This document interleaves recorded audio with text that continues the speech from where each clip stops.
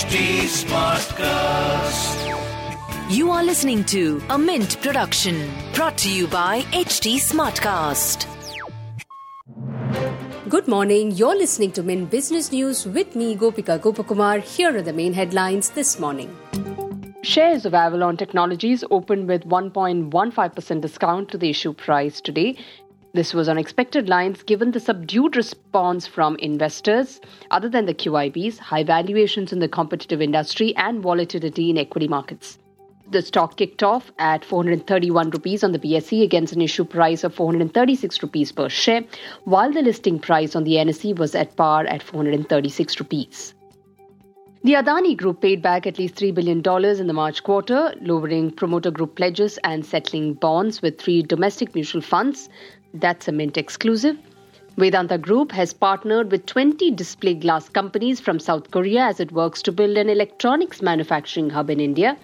The Anil Agarwal-led group signed agreements with these companies at the recent Korea Business Trade Show 2023 event organized by the South Korean government's trade promotion arm. Last December, Vedanta signed agreements with 30 Japanese firms during a roadshow in Japan. Chinese fund house OFI Global China Fund exited Z Entertainment by selling its entire stake for 1,000 crore rupees through a block deal. On the other hand, global investors like Morgan Stanley and Goldman Sachs infused capital in the company. OFI Global China Fund is among the largest public shareholders in Z Entertainment. Beverage major Coca-Cola India has acquired a 15% stake in #Loyalty that operates Thrive, a food tech company. # has raised the capital at a pre-money valuation of 104 crore rupees. In 2021, Jubilant Foodworks, which operates a pizza chain Domino's, picked up a 35% stake in #Loyalty. Tata Power Delhi Distribution has inked a pact with NTPC Vidyut Vyapar Nigam to get a 200 megawatt hydropower supply for meeting its projected peak demand for the next 5 years. The Tata Power Delhi Distribution supplies electricity to over 7 million populace in North Delhi. Tata Power DDL signed its first medium-term hydro PPA for 200 megawatt with NTPC Vidyut Vyapar Nigam to meet the projected peak demand.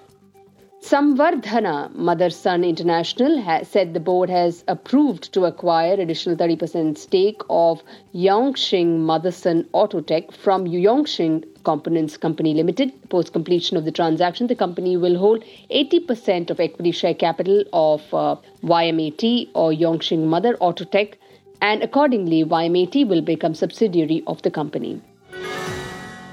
Moving on to markets, domestic markets opened slightly higher today amid worries over weak performance by IT companies.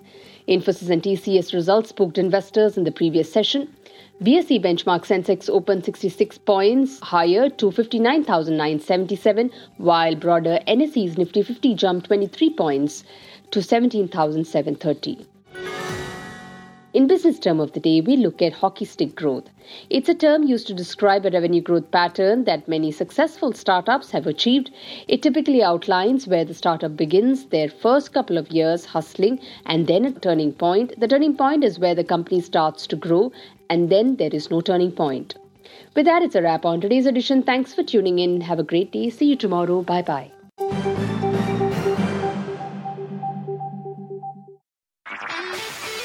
This was a Mint production brought to you by HT Smartcast. HT Smartcast.